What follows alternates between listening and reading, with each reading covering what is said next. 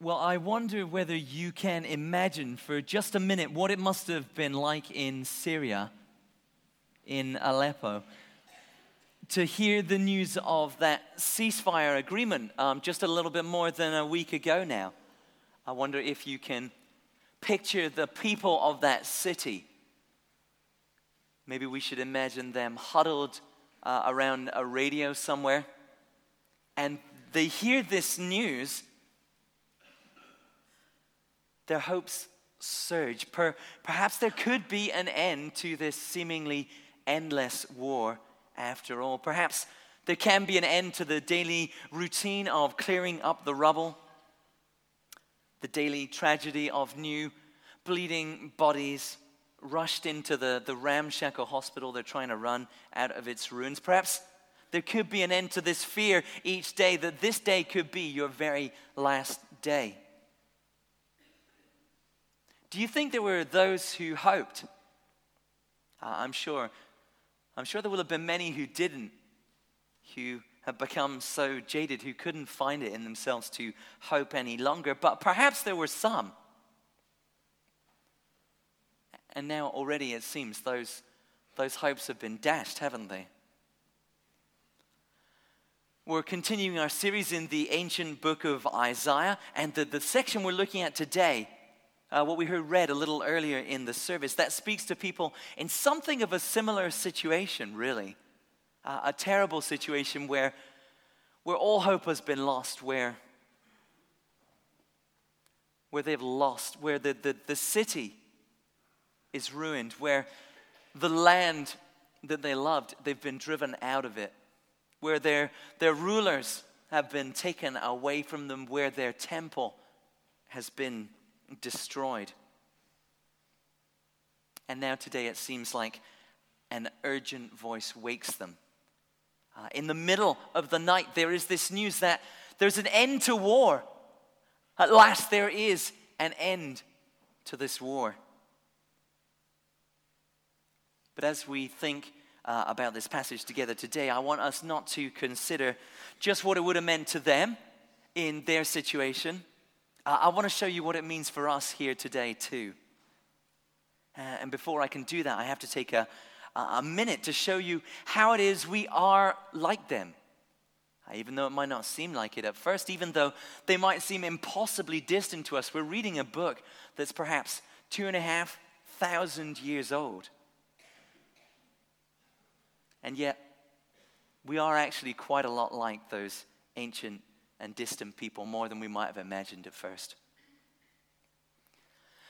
When we take time to look around the world that we live in, well, Syria is not the only dark spot by any means, is it? Sadly, it is just a drop in the bucket. And when we look, that's just when we look at things on a national scale. If you zoom in and look a little closer, if you think about not just the things you'll see on TV or the things you'll read about in the news, but maybe think about the lives of the people around you, the lives of the people you know of, then we see that this is just the tip of the iceberg. If you're anything like me, you'll know people around you whose lives are dominated by hurt and pain, by circumstances that seem crushing. Perhaps even that is your story today. Where does all of this come from? What has left our world in such a bad shape? Why is it broken? Because of people. Because of evil people. Because of people thinking only of themselves. People hungry for power. People determined to get their own way no matter what the consequences are for others. People who simply will not do the right thing. And doesn't it look for all the world like they're getting away with it?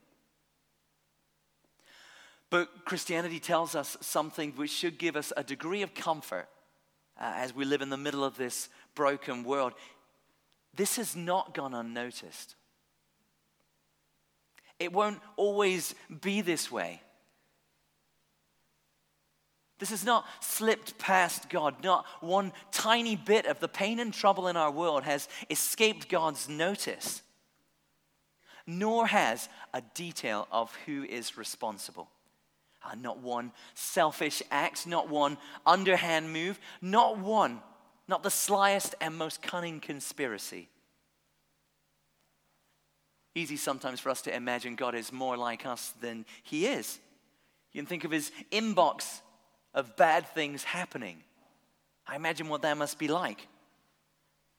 We can imagine God overwhelmed by the scale of trouble in his world. 10,000 unread messages. 10 million unread messages. If that was me, I would be absolutely unable to stay on top of it, unable to take it all in.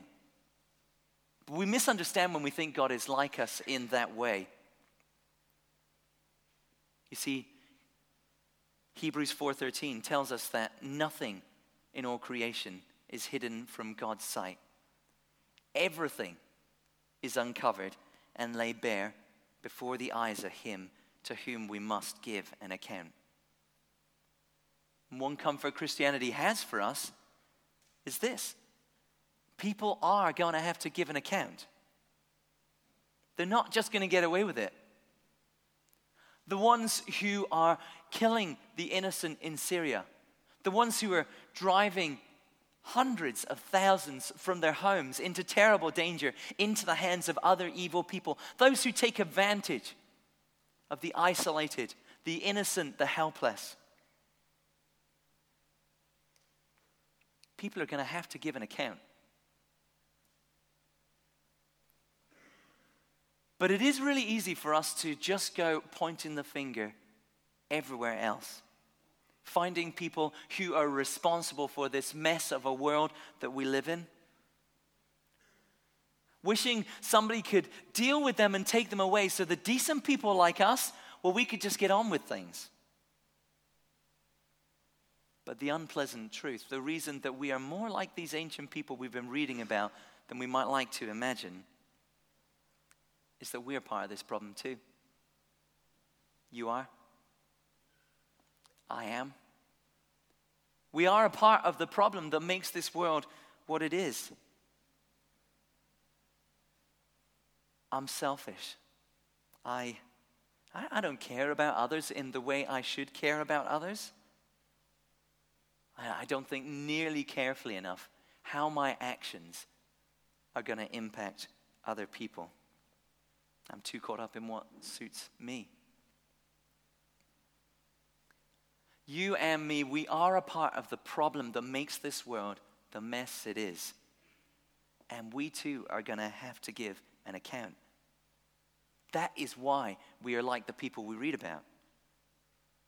See, their world's a mess, right? Their nation's been defeated, exiled, nearly annihilated altogether. Everything they've loved and treasured has been taken from them. And why? Well, open your Bibles again back to where we are and take a look. Chapter 51, verse 17. The chapters are the big numbers and the verses are the little ones. This is page 740 if you're using one of the guest Bibles. Chapter 51, verse 17. Awake, awake, rise up, Jerusalem. You who have drunk from the hand of the Lord the cup of his wrath. You who have drained to its dregs the goblet that makes people stagger. Why are things so bad for this people that we've been reading about? That verse tells us it is because they have drunk from the hand of the Lord the cup of his wrath. That's poetic language, isn't it? Poetic language, but it's not that hard to make sense of it, really. Picture a cup filled with a deadly poison that is going to burn its way out of your guts. And where's it come from? Well, that verse tells us. It has come from the hand of the Lord, from God himself. And why? Why is this cup in our hands? It tells us to. It is his wrath. That's, I guess, an old-fashioned word. His anger. His utter rejection of the way that people have lived. the way they've turned their back on him, the way they've only looked after their own interests and done anything that suits them in pursuit of that. It's his justice paying back the damage and pain and hurt that they have caused. It's his judgment on their disobedience. Judgment has come for them. And it is going to come for us too.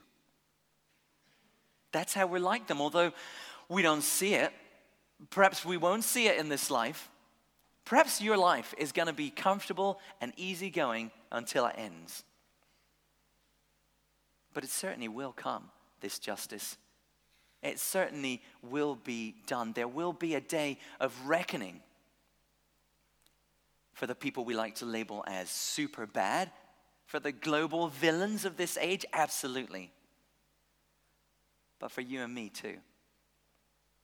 And judgment will be terrible. It's been utterly terrible for this people we're reading about. You can read some of the details in the book of Lamentations, and it is heart-rending stuff that has happened to them. Their experience is ruin and destruction, famine and sword, verse 19 here tells us. They've been walked over, tormented, verse 23. So let me ask you, do you ever feel the weight of wrong things you have done? Are you ever conscious of them hanging over you? You know, like a bill you know you're going to have to pay at the end of the year, right? You can pretend it's not there. You can push it aside. But actually, at the back of your mind, you know it is there. Like that essay, students, that you will have to write by the end of this year. You know it's there. You can push it aside, but you know it's there. I think often the wrong things we do hang over us in the same way. Now, perhaps they're public things. Perhaps it's a public disgrace.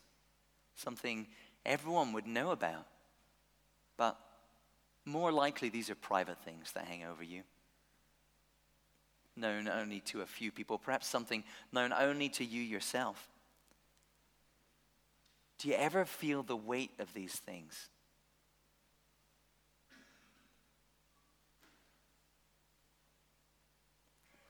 We can claim we're pretty good, right? We can, in a conversation, feel like I'm a good person. But surely inside your own head, you know the truth that what you think and what you feel, what you have to conceal from the world, the things I must not show you about who I am. These things hang over us, and judgment is coming for them. The first thing we learn from this passage. The second thing we learn is more bad news. We do not have the resources within us to escape from this judgment. Take a look at verse 18. Amongst all the children she bore, there was none to guide her. Among all the children she brought up, there was none to take her by the hand. Again, it's poetic language. As a city have children, that's an odd idea. But the picture here is looking for a way out. Looking for somebody to guide this people who have been driven out of their land, driven into captivity. Looking for somebody to lead them. And yet there's nobody among them. A whole people, and not even one of them can mastermind and escape. No child is going to be born to them who will be able to do this. The solution to their problem, the escape from the place they find themselves in, it's not going to come from inside. It's not something they can do for themselves. It's like that for us too, right? There are different ways we try and evade this judgment that is coming to us. We try and persuade ourselves, really there's no such thing as right or wrong in the first place, or at least nobody can really tell right from wrong. Nobody can really figure it out. But the truth is, in our hearts, we know some things are wrong, do we not? We tell ourselves, well, there isn't any ultimate justice coming that we need to worry about, really. There will be no final calling to account. But the moment we think that, the idea of a world without justice, where people really do get away with every evil act, doesn't that repel us? Don't we wish that wasn't true? We point out others who are far worse than us. We're not so bad, so we'll be okay. We try and balance the books. We say, well, okay, fine, I've done some bad things, but I've done a lot of good as well. Let's add these up. But you have to always worry whether you've done enough. There is no hope of escaping from this prison inside. For Israel, there was no hope. There was no way for them out of this mess they had got themselves into. There was no light at the end of the tunnel. There was nothing at all they could do. And the same is true for us. We have all done wrong. Justice is coming for us like a train, and there is nothing that we can do to fix it. And then comes that stunning moment that we started with. The noise of the jets streaking overhead has faded, and then in the silence that follows, over the crackling, faint but unmistakable, comes the announcement that war is at an end. Verse 22, see, I've taken out of your hand the cup that made you stagger. From that cup, the goblet of my wrath, you will never drink again. You'll never drink again. God has done for them what they couldn't. He's put an end to this very physical, very painful judgment that has fallen on them. God has done for us, for you and me, what we couldn't. He's taken the judgment that was laying in front of us, the judgment that is as certain as death, as unrelenting as death, and he's put an end to it. This cup of wrath is finished with us. We'll never drink from it again. Back to that picture of being weighed down by the things that we do, the things that we have done. This lifts the weight from our shoulders. How? How can something as amazing as this happen? Well, he doesn't explain here, so you have to come back next week. Next week we'll get some more detail. Today, what God's word says to us is we don't have to drink that cup of judgment. God has taken it away. He's intervened on our behalf. It gives us a tiny hint here by calling God the one who defends his people. And the word defends there is a very specific word. It speaks about a legal courtroom intervention. God mounts our legal defense, that says. This taking away, this removing from us of the oncoming judgment. It's not arbitrary. It's not sweeping it under the carpet. It's right. It's in keeping. It's appropriate. Somehow. So come back next week. But that's not the end of the matter. The next section of the text, starting at chapter 52, has a second wake-up call for us. Not just that God has intervened, he's taken away this cup of judgment that was rightly in our hands. He's done more than that. He has set us free. That's verse 2 in chapter 52. Free from the chains on your neck. We're no longer slaves. That is, we are no longer forced into obedience. And it goes further. Look at verse 1. Clothe yourself with splendor. Strength. Put on your garments of splendor. Clothe yourself with strength. Put on your garments of splendor. Now, I don't know what you think about when you think of garments of splendor. Perhaps you're a Superdry kind of guy, and that's your garment of splendor. Maybe a sharp suit is more what you're thinking of. But the original hearers of this message, they would have immediately resonated with these words. And we shouldn't miss what it would have pointed them to. It would point them to the special clothes that the priests would have worn. Exodus 28:2 speaks about that. The second wake-up call, the first wake-up call, the cup is taken away. The second wake-up call, God has gone further than taking away judgment and bringing freedom. He's called them to wake up, and as they wake, he calls them to take on a new role. He calls them to become priests. Now, this was always the plan for Israel. Exodus 19:6. They were to be a kingdom of priests, a holy nation, but obviously it's something they'd never lived up to, right? In fact, they'd gone so far the other way from being this holy nation. Here they are in exile, cast out of their land. But out of the blue, it seems like God hasn't just restored them. He doesn't just bring them back to their land. He makes them what it is they were always meant to be. A kingdom of priests. Now, let me bring this back to us. It can all seem a bit abstract sometimes, can't it? What about us? The cup of wrath has been taken away from us. We're freed. We're freed from the chains of sin. We're no longer dominated by it, mastered by it, unable to go a different direction. But the parallel continues. The Bible tells us we too have been made priests by God. 1 Peter 2 verse 5, we're to be a holy priesthood. Or Revelation 5:10, Jesus has made us priests. Priests. Okay, us. Take a moment to think about what this actually means. Is it time for a bulk order of dog collars? Is that what's in view here? What is it that makes priests special? Is it really about what they wear? Maybe we should have every one of us up here in the pulpit. Make it pretty crowded. Am I a priest? Well, no more than any of you.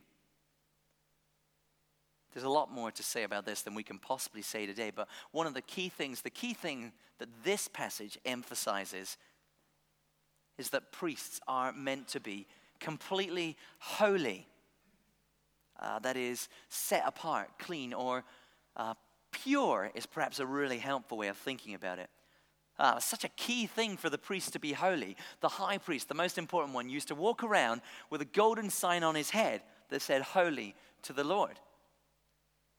Why was this holiness so important for priests? Because they entered God's presence. Because they met with God. We can't meet with God without being holy. We could dwell more on this, but we're going to move on. The scene changes once more in this passage we've been looking at. After the second wake-up call, in verse 7, we get this, how beautiful on the mountains are the feet of those who bring good news. It's a very favorite verse. But what does it actually mean? It's not a comment on outstanding podiatry, a beautifully sparkly nail polish. It's not even that a guy walked over the mountains without wearing walking boots. It's the excitement that news arriving brings. If you look at this section again, starting at verse 7, the joyful thrust is so clear. The watchmen, these watchmen who have kept their eyes peeled through the night. Why do you watch the walls? Because you think an army's coming. You think an enemy's coming. These watchmen who are worried, spying for this enemy, instead, what have they seen? It's not the enemy that's coming. It's the Lord who is coming. He's returning to be in the middle of his people. He's not been defeated. He's not been lost. He's not left them behind and forgotten about them. He's been fighting for them, and now he's back won. He's victorious. He wins freedom for his people. The ruins, the rubble of the city breaks into song as the news spreads. The Lord has comforted his people. The Lord has redeemed his people. The salvation of our God has come. These are enormous things. And it tells us that the ends of the earth is going to see it. The arm of the Lord is revealed. Not that God is rolling up his sleeves and showing off some toned biceps. This is Isaiah's term, this arm of the Lord. Isaiah's term for the one who is going to come, the servant that you've been hearing about. If you've been with us over these last couple of months, the servant that you'll hear about if you're with us next week again. Emmanuel, God present with his people.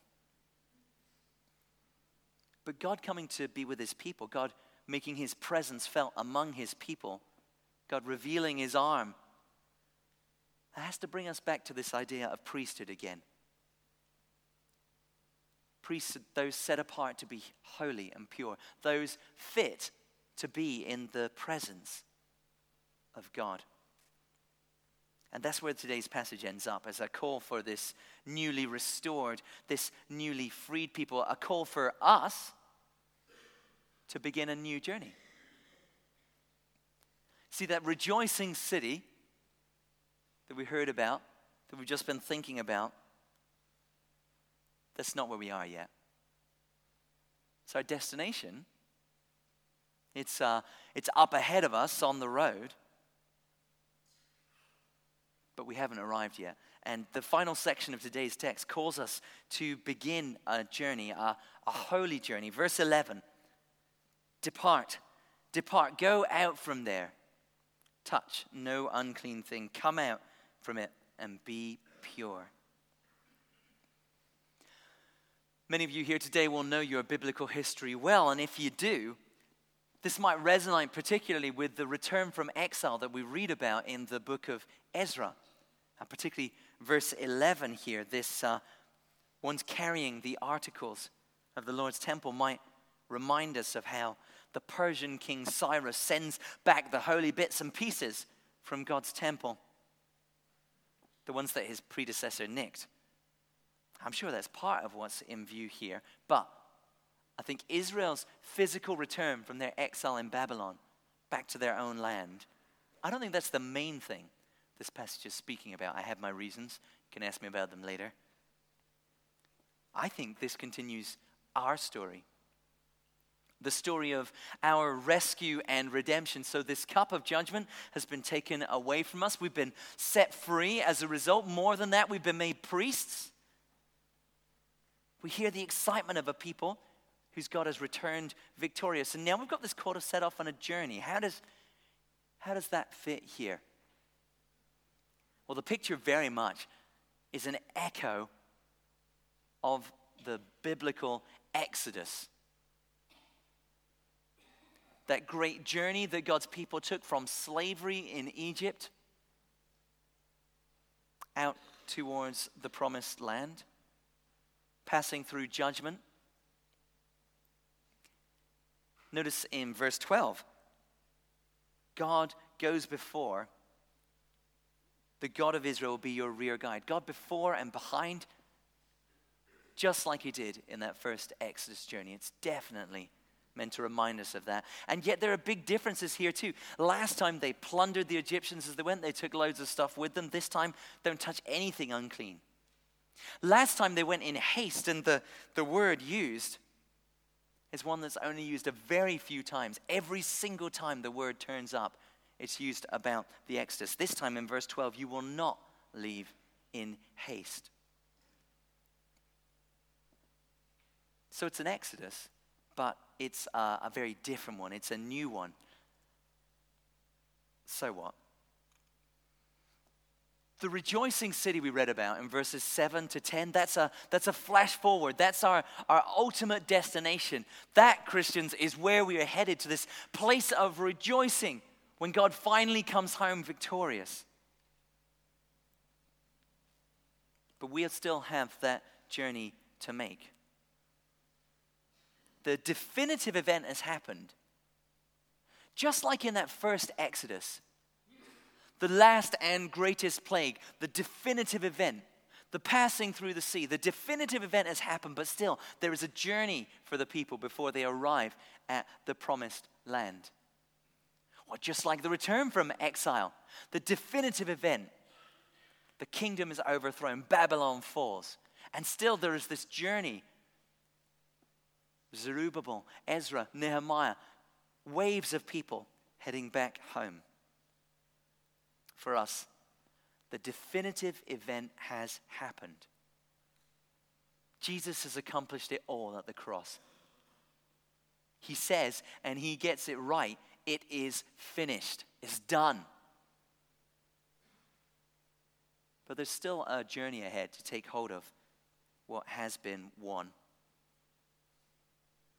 the journey of this life, the journey from the moment that Jesus takes from us that cup of wrath, the moment we believe, through to the day we finally arrive safe home with God. The final section here, verses 11 and 12, emphasizes two things about this journey. First, that we're called to be holy, to be pure as we journey, and second, that God is with us as we go. And the two go together, of course. God can only be with a holy people. He can only be among a holy people. We're people who have been made holy through what Jesus has done. Yes. But we're also people who are being made holy through the ongoing work of God's Holy Spirit alive within us and changing us. Hebrews 10:14, I think, makes this really clear. It says, "For by one sacrifice he has made perfect forever those who are being made holy." Perfect forever, and yet are being made holy. That seems incompatible, doesn't it? But that reflects the finished nature of Jesus' work on the cross, and yet the life of discipleship and transformation that is set out for us. What an epic story. In the middle of Isaiah chapter 51. Deliverance, transformation, journey, presence, and homecoming. And this can be our story. So I have to ask you today whether this is your story, or whether that cup of judgment is still in your hands. Have you ever had it taken from you? Do you know that you have had that cup of judgment taken from you? You see, Jesus will take it from you. Now, it's more than that, actually. Jesus will take it for you. John 18:11, he is willing to take the cup of judgment which you are due. He's willing to drink it for you. He's willing to take the penalty that you have earned for yourself. Take the judgment that you're due. Take all of it. Drink it to the bottom so that there is nothing left for you, so that you will never drink from it again. If only you'll let him. If only you will acknowledge him. If only you will believe it. This call to wake up here is God's call to you today. Wake up. Recognize what has been done. Will you wake up today? If I'm speaking to you and you want to do something about this, you can. You can do business with God today. It's not complicated. There's no special formulas. No handshake you need. Just need to believe. Speak to God. Speak to a Christian. Speak to whoever brought you here today. Speak to the person who's next to you. Speak to me afterwards. Don't keep holding on to this cup.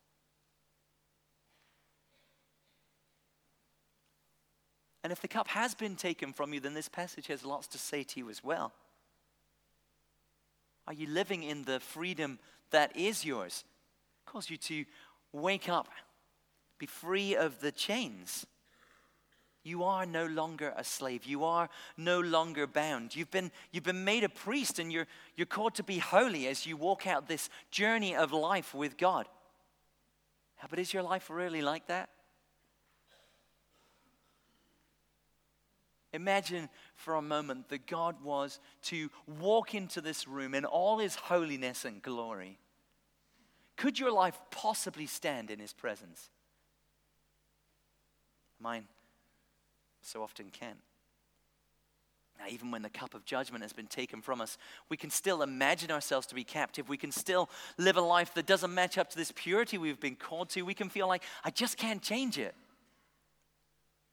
The second wake-up call in today's passage reminds us that we can change it. That it is time to put on those priestly garments of holiness to live the pure life of those who want to walk with God.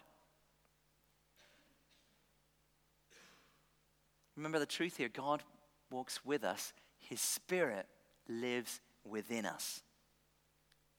The power, the new life that does make it really possible for you to break whatever sin is holding you captive. It is there. You ever feel like you're alone on this journey? Today's passage encourages you. You are not alone. God goes before you. God walks behind you. It's not always an easy journey, but God is with you. More than that, the New Testament tells us God is within us. His Holy Spirit lives within us. He will never leave us. Final question for you this morning, a hard one for us sometimes. Are you rejoicing? Is this good news that actually makes you excited? Are we too conservative to be excited? If this isn't the equivalent of that longed for announcement that the war is over, then perhaps we haven't really understood that we've been in the middle of a war. Picture it like this. Somebody rushes up to you and hands you a parachute. Okay, thanks, I guess. You can just look confused until you realize you are falling out of the sky, at which point the parachute becomes very good news indeed. So is this taking away of the cup? Is this freedom? Is this presence of God with you on the journey? Does this actually make joy well up within you? And not just the sort of silent, unexpressed, invisible joy that we so often like to have in preference to an overflowing and real joy. The sort of joy, oh my goodness, that makes us burst into song. What a thing. Sometimes we can lose sight of what's being done for us. Sometimes we can lose its impact. We can forget the freshness and the newness and the significance of it. Sometimes we can forget what did lie ahead for us. We can forget that we are in free fall. Let today's passage remind you. Let it remember for you again the incredible thing that is yours, Christian.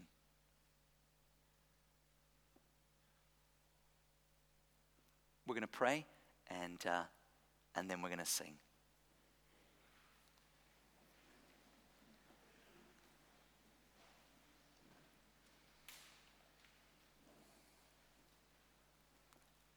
Well, Lord, it is very easy for us to not see the reality of our situation, to forget that by rights, in our hand, there should be a cup of your wrath.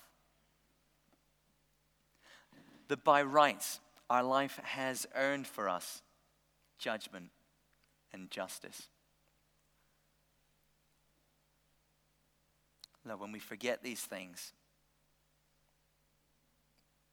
we forget how good the news is of your rescue.